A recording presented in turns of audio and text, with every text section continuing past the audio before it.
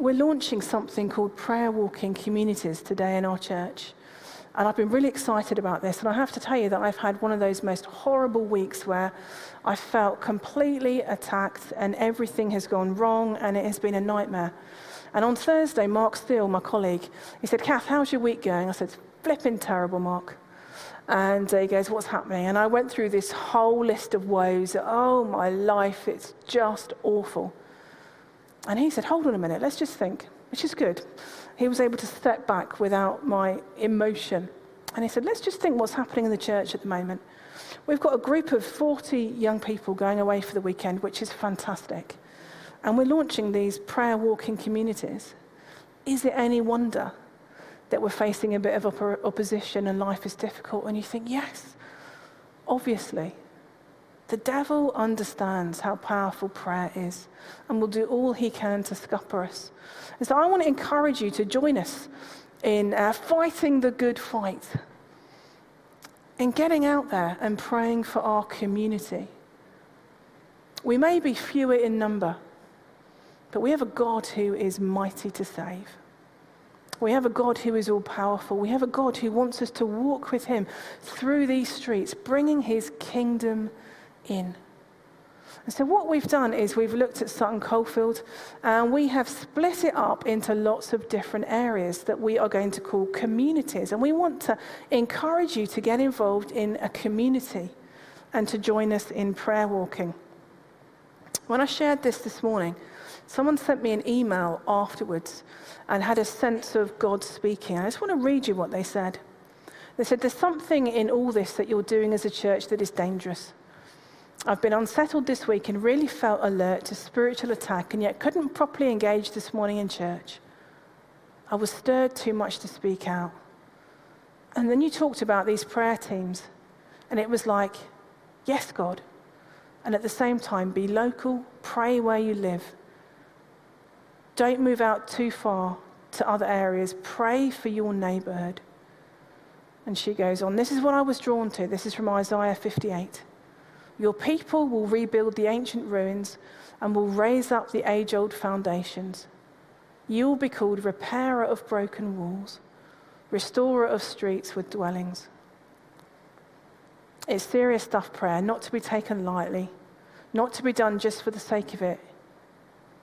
Yet because the Lord is ready to move, as people stand up and realize there is a cost to prayer, it's freedom for others and commitment to knowing all things are possible when we arise and act. God's on the move. Always has been, to be honest. We just need to listen to him. God is on the move. Aslan is on the move, as they would say. And we're excited. We want to partner with him. We want to be part of that. So I want to invite you to be part of a prayer walking community. Now, in every area, every community, there'll be a leader or two. And they will arrange for there to be one official prayer walk in your area each month. But alongside that, there will be a WhatsApp group. And the WhatsApp group is for people to say, "Do you know what? I've got a spare half hour tomorrow. Anyone else free? Anybody want to just come and prayer walk with me?" Just on a really ad hoc basis that, yeah, okay, I can do that. Fantastic. Let's go and pray together. Or it may be that there are needs in the area that somebody knows about. And that you're able to share. There's been a burglary in my street this week, or there's been an accident, or whatever it might be. But it is just going to be specifically to help us to pray. And also, the groups will meet together once a term for a social, where we can get to know each other, where we know I'm not the only Christian in this area, but there are others who will spur me on, who will encourage me, and who will pray with me. So currently, we now have 8 prayer walking communities. We started off with 7 this morning. We now have 8. It is growing. So we have Central Sutton Coldfield, led by Kate Sturgis and Sharon Newey. We have Boldmere. I love this picture of Vanessa. Led by Vanessa Henderson. Four Oaks North. Now, Four Oaks is massive. So what we tried to do was to divide it into north and south. And so you know where Mere Green is? You know the island where you've got the Italian restaurant and the shops? Anything north of that is Four Oaks North, and anything south of it is Four Oaks South.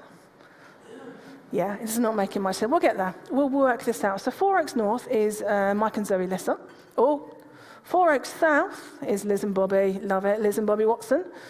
But then Howell and Janet said, well, we're kind of in Four Oaks, but we're not. We're in, it's called Rugeley, but it's spelled roughly. I don't understand that, but that's how it is. They're kind of like Rugeley/Harvestfields estate, so they're starting up a prayer walking community there. They grabbed some other people this morning, and they've all said, yes, we're going to go for it. Fantastic. So if there's an area that we don't cover, and that you think, yes, I want to do that, do talk to me. We'll get you up on the screen with a lovely picture, and we will share that with others. Falcon Lodge, we have Dave and Denise Taylor, which is brilliant. Val Inchley is on her bike around Warmley. And again, Warmley is massive, so it might be that we divide Warmley into a couple of zones. Val can't cover it all on her bike. And then we are currently just talking to a couple of people in Wild Green, and that will be off the ground in a week or so. So we have all of these communities, and I want to invite you to go on our website or use the QR code. There'll be more details about this in next week's email about how you can join up and be part of one. Sheila, if you and the band want to come and join me just as I'm finishing up. There's a guy that said this: you are a missionary to the little corner of the world that awaits its own arrival. Someone once described a missionary not as somebody who goes overseas, but as somebody who sees the cross. I love that. Who understands the death of Jesus and his resurrection in their life and the impact that that can have in the lives of those around. I want to be part of seeing Sutton Coldfield welcome in the kingdom of God. I want to be part of the under 65s and the over 65s knowing Jesus. Part of the way that we do that is to pray. It is to pray for this place's prosperity. It's to pray for a move of the kingdom. And sometimes we need the motivation and the encouragement of others. Would you partner with us and be part of one of our prayer walking communities? Would you commit to praying once a month with other people, walking the streets, bringing the kingdom of God in? Your leaders will give you lots of ideas and tips on how to prayer walk and what that means. It's just very simple, going out, being Jesus on the streets. It's not about approaching everybody that you meet and telling them that they're going to hell. It's far more subtle and simple, yet powerful and effective. I want to invite you to partner with us in that.